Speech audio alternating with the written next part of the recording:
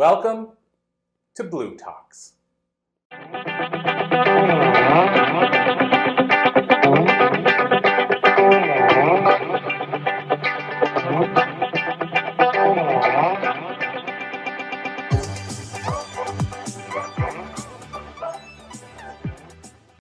Thank you guys, for being here live. I love doing podcast interviews live. That's been a new thing of mine. I love the energy of that versus, I love doing podcast interviews, but the energy of being in front of an audience versus the traditional podcast where, I'm going to be honest with you, a lot of podcasters are in their basement, their mom yelling, clean up your pants, or whatever. And they're like, shut up, mom, I'm recording. That is a real thing. It's almost like ham radio back in the day. There are a lot of podcasters in their basement. And so it's kind of cool when it's a live interview. But I also love mixing things up. As you got to see already, we went in a couple of different directions, in a heart-based direction, totally different, let's say, than business direction. Well, now we're going to go, I'm going to say a little closer to business now when we talk about the book business. And so John Tighe, normally I've been reading a bio, but I've known John quite a while. So just really quickly, how John and I met was he used to have a podcast called, let's see if I can get it correctly, Position, did I start it wrong already? Publish, Position, Profit? Yeah. Okay, Publish, Position, Profit. And so I still can't remember, I think you said I reached out to you originally. That's right. Yeah. Okay, so I reached out to John originally about being on the show. I was, still newer in the podcasting world. And then ultimately I asked John if he would come on my show. So how we first connected was through podcasting. And I just saw that he had a podcast, and I wanted to see if I could get on it because it was a good fit for me. And then we had mutual contacts. Tyler Basu, do you know Tyler? Yeah. Okay. So different people that were in the podcasting game that were kind of mutual connections. And so we got to know each other through podcasting. But how I got to actually work with John is he launched this thing called Crush It with Kindle. And Crush It with Kindle was exactly kind of how it sounds. How do you crush it with Kindle books? So non-physical books. And he knew his stuff in a big way, and I was trying to figure out my stuff in that world. And so to finish this off, I'll just say, I signed up for John's program, and I literally got results from his program. And so when I see something like that, then I want to really share the message of who this person is and what they're doing. And that's sort of a long tangent about how we get to know each other. And so John's been in the book business for, I'm just going to use the term forever, for quite a while, knows the book business inside and out. And so today we're going to talk, I guess I'll say all things books. So John, before I jump in, is there anything you want to add to that? No, that's a very nice introduction. Thank you, Corey. Okay, awesome. And by John's accent, you can perhaps tell he lives nearby. He drove 2 hours, 2.5 hours. 2 hours, yeah. It seemed like a long way this morning, but since so many people have come from Canada, it's I really can't complain. So pretty. You actually drove less than I did to get to Cambridge 2 days ago. Yeah, from Liverpool. Yeah, from Liverpool. Yeah. So John, where I want to start is when we talk about books, jumping right in. What are your thoughts around? A lot of people go into the book world. I see this all the time, thinking I'm going into the book world because I'm going to retire as a writer. I'm going to make a ton of money, and I'm never going to look back. And a lot of those people look back because I know multiple authors who've made millions of dollars with books, selling books. But I also know many, many more people that have barely made $100 selling books, directly selling books. And so, what are your thoughts, first of all, around that about what's a realistic way to go into the book world? Yeah. I totally get that because that describes me back in the day, and I had naive ideas about how many books I would sell and make my living. But I, as you know, work primarily with business authors, experts, entrepreneurs, coaches, consultants, speakers, and so the royalties are nice, and that's great, and it's a good sort of way of kind of keeping score of book sales, but really the power of a book is in the other elements. So things like positioning you within your industry, lead generation, and then using the book to get media or get speaking or to sell a back-end product, coaching, consulting, some kind of product or service. So yes, royalties are nice, but really if you're in that space where you're using a book as a tool as well, that's the real money, and the power of a book is on the back end in terms of how you can reach people with that. So it brings up an interesting point. Sometimes do you feel we have to choose or maybe decide what is the goal of a specific book? And I'll add some context to that. But I get a royalty check from Amazon. I think mine's quarterly. And so I get a royalty check from Amazon. I can tell you it's not the right home check. Like it's not like I'm retiring now because I get this royalty check. It is cool to get it because you're like, I'm a professional author. Amazon's sending me money every quarter. That's great, but it's just more of the feeling to me. But what I'm getting at here is, to me, I see two very specific different types of authors. There's probably way more than that. But there's the author, and I'll just name drop, but there's the author like a James Redfield, who sold 30-some million copies of Celestine Prophecy. We were just at a writer's retreat with Richard Paul Evans, who wrote The Christmas Box, and he's sold 35 million books. They've made money. He told us what his advance was on his second book, and it was substantial. Like you could retire off his advance from one book. These authors have made money, but if you look at the type of books they're writing, it's hard to build a back end on it completely. The Alchemist, you can go down the whole list, right? The Four Agreements, hard to build a back end. Then you have the other book, which is like Michael Port, who writes about speaking.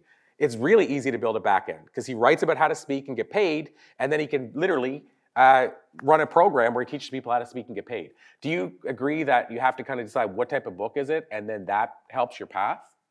There's definitely an element of that, and I think, again, if you're in that space where you're looking to use a book as a tool and build that back-end business,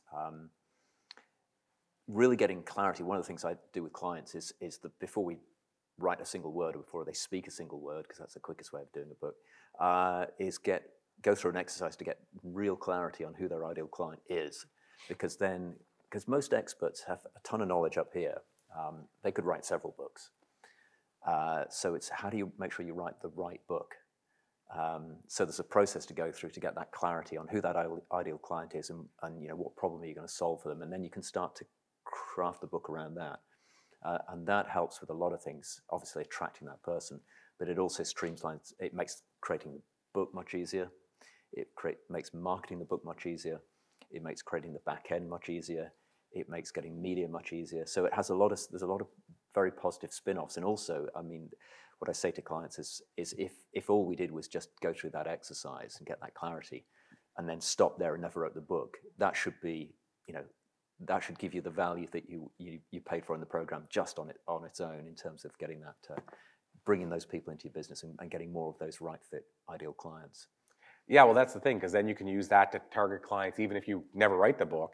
And I will say a key thing there about ideal client. We had this discussion last night, a bunch of us talking about my latest book is not an easy book to build a back end to. It's more like those books I just mentioned. And I did beta feedback, which I still agree with. Some people say don't do, Richard Evans, who I mentioned, doesn't think you should do feedback at all.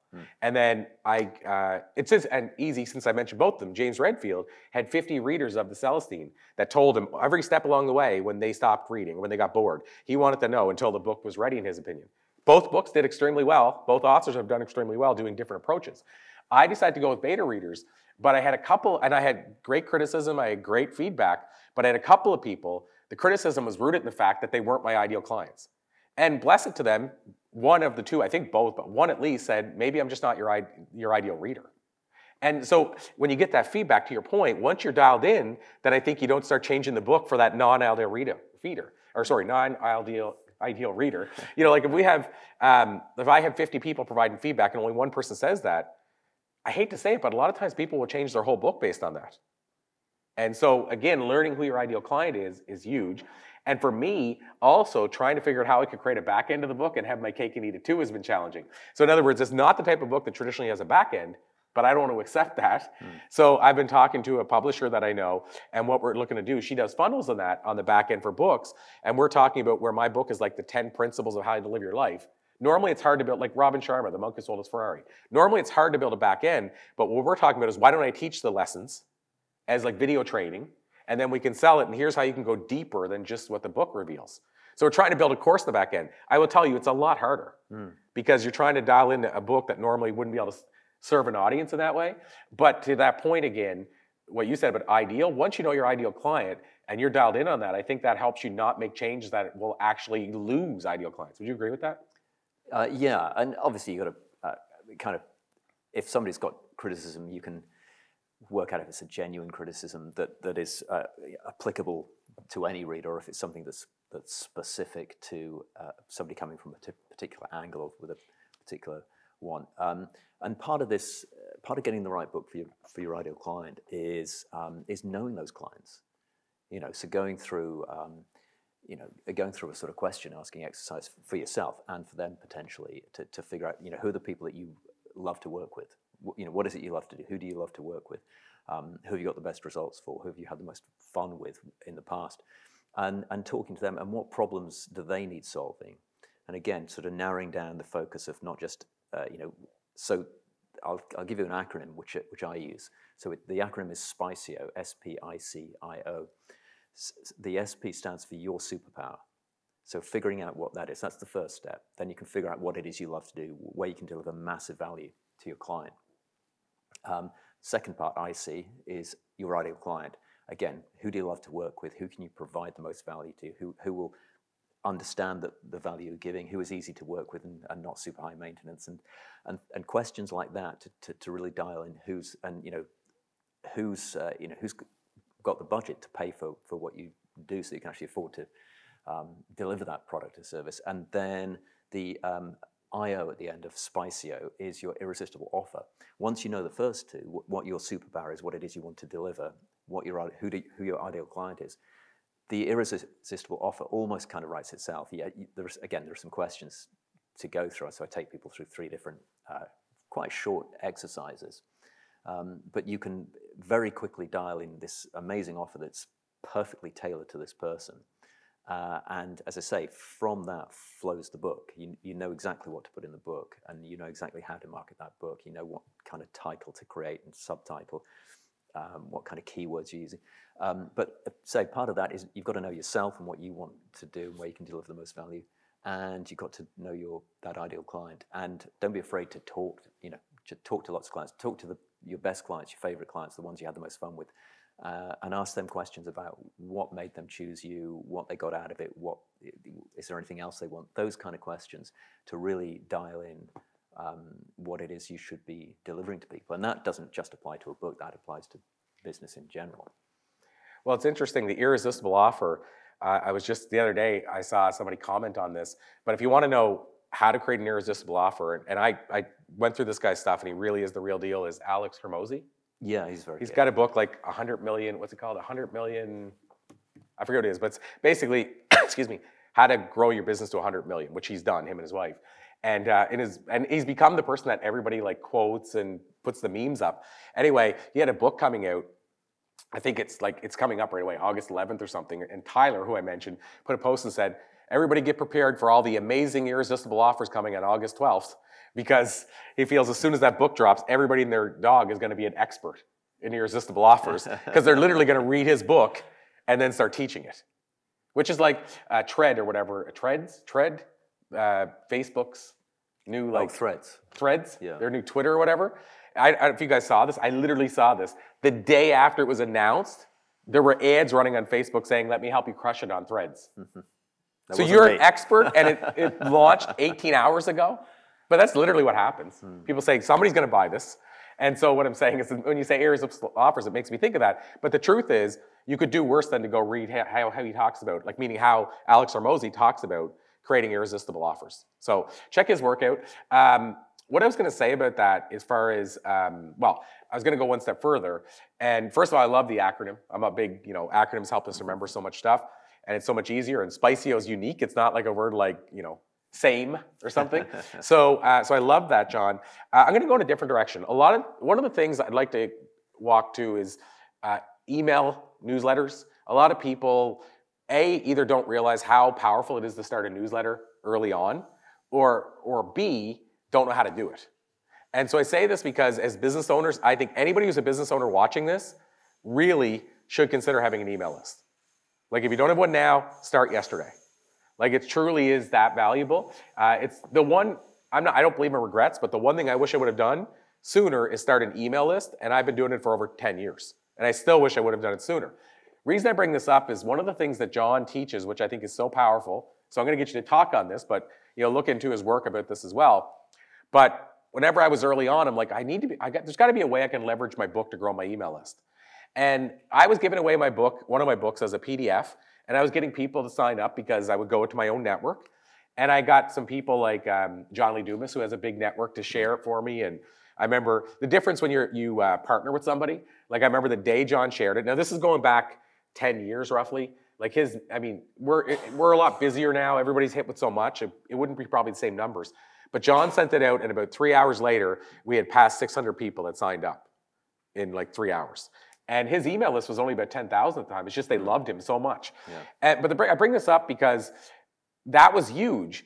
And then I experienced something that was even bigger, which is what you teach, which is I didn't know it even existed. But on Amazon, you can give your book away for free for 5 days if you sign up for Kindle Select. Now, I'm not a technical person. I'm not going technically. I'm just saying if you put your Kindle book on Amazon and you go exclusively with them, then for 90 days, each 90 days you agree to go with them exclusively, a 90-day periods. During that 90 days, you can put your book for free for 5 days.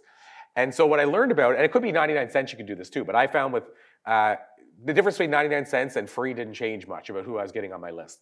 I know what 99 cents people are paying, but I found for that little bit, it didn't make a difference. But what I learned from John's Crush It with Kindle is that there were all these book marketing sites out there that actually have like 300,000 readers on their site, and you could pay them $20 to send your book out to them twice. So they'll direct their book, when it's for free, to that Amazon page. And in my book, now that's not going to get me any email signups. That's just going to get them to download my book for free. Amazon doesn't collect emails for me. But what I did, which I learned from John, we figured out, is that in the front of every book I have, it says, hey, thanks for grabbing my book. Want a free audiobook? Go here. So we get people in the first 2 pages to sign up for my newsletter. So by doing what he said, I had 20,000 downloads. And if I remember correctly, about 4,500 to 5,000 people signed up for my newsletter in 5 days using that system. And what I did was I paid those book marketing sites a little less than $1,000 total to share my book and had 5,000 people sign up. I think you would agree, anybody, if you could get Facebook ads for that low, everybody in the world would be running Facebook ads. So what I'm saying is that was a low cost to get people signed up to my list. So can you talk to that? Does that still work as well? Do you still teach that? Like, that was a huge thing for me, and I know that I've had clients every year buying from me, something I've offered that started originally from that list. Yeah, and that's great. I mean, 20 cents a lead, basically. Yeah, I think anybody. Yeah, definitely having something to give away at the start of your book or anything else is, it still works. Maybe not as much as, again, like a lot of things, we're hit with a lot more stuff. So the response rates are lower, say, than they were 5 years ago or 10 years ago. But still very, very much worth doing. And of course, if you've got a book, those people are highly targeted. They wouldn't be browsing your book if they weren't. So it's still a powerful strategy. And one thing that is another tip which I would give people is to test different bonus offers and see what works with your audience. This is something I learned from listening to Hal Elrod speak, and he was talking about having a giveaway in the Miracle Morning, and he was getting 80% of the people going to the page were signing up. And he was called out at a publishing event on that by a woman in the audience. Basically said it was BS. And he said, no, it's true. And he's like, explained the numbers and how it worked. And I thought, well, that's pretty amazing. And I had a particular page that was a kind of a redirect page. Just a very simple landing page. And I was giving away a book, and it was a book that I sell. So I was giving it away for free. So there was real value there, and it was targeted. And it was converting at just over 20%. And I was sort of happy with that. It'd been like that for 2 years. Anyway, purely and only because of listening to this talk from Hal, I thought, I wonder. So I changed. I looked at what Hal had done, and basically what he had done that had got such a high sign-up rate is he'd given people like kind of cheat sheets and stuff like that they could use to help them implement the Miracle Morning. People really respond to that kind of thing. So like an aid memoir, a cheat sheet, a step-by-step guide, something that it can be as simple as a sort of 1-page or a 2-page PDF, very, very straightforward. We sort of tend to think that like you need to throw loads of stuff at people. That's often not the case. It's kind of counterintuitive. So I changed my giveaway to another book, which was 44 Top Resources for Writers, just so that you know what it was. And it was all the different sort of softwares and little hacks and things that I'd picked up over basically 10 years of teaching online publishing and Amazon publishing. And I put it at that, and I didn't expect a great deal, and my sign-up rate went up by 400%. So I remember when I first heard Hal explaining this, I thought, well, there's no way I could hit that. I beat Hal's conversion rate on that page. So my conversion rate for that page now is 81%.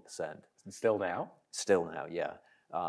And from about 21, just under 21% up to 81%.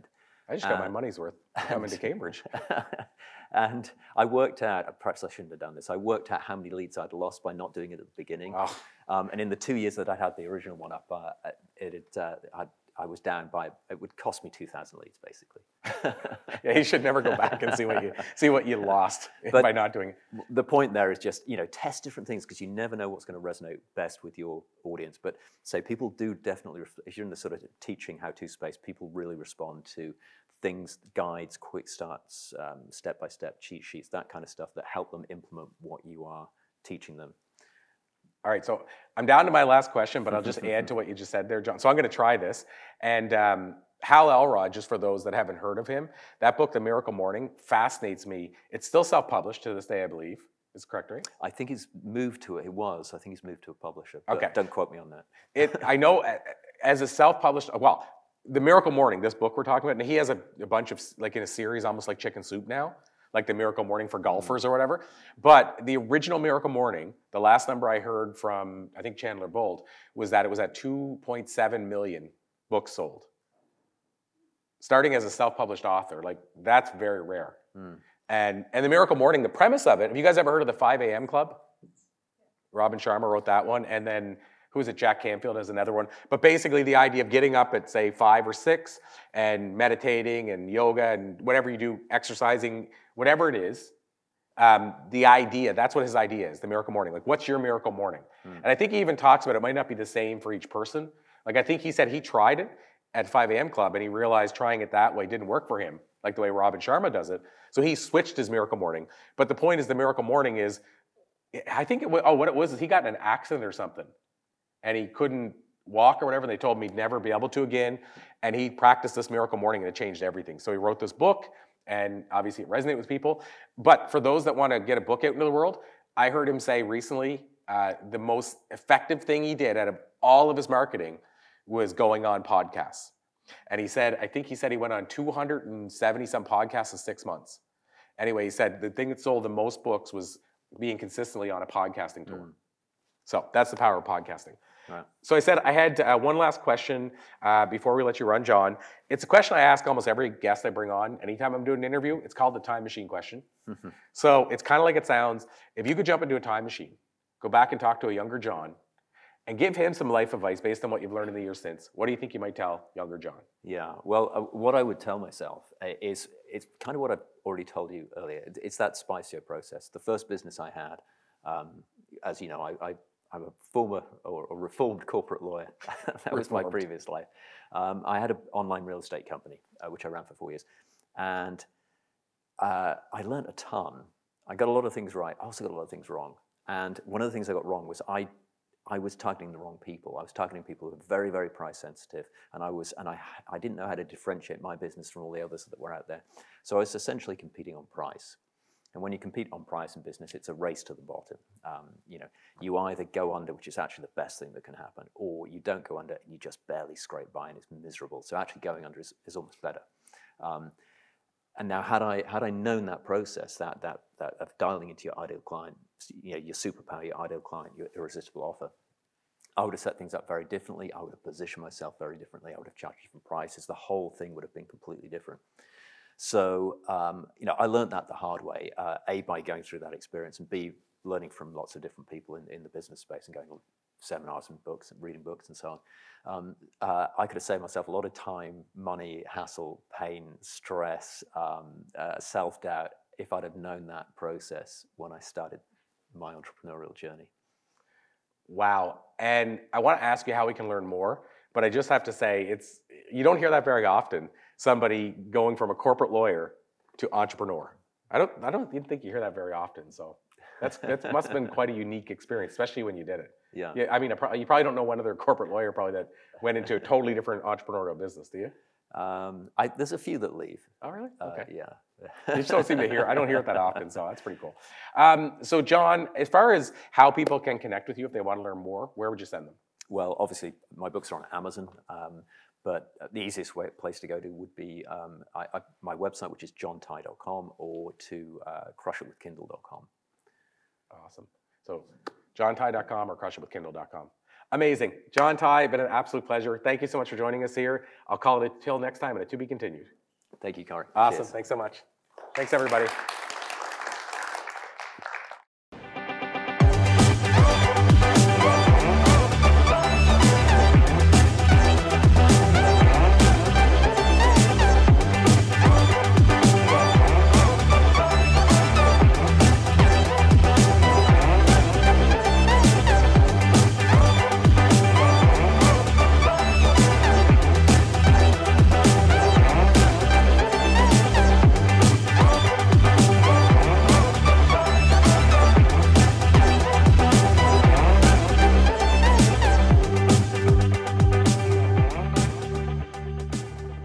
This podcast is a part of the C-Suite Radio Network. For more top business podcasts, visit c-suiteradio.com.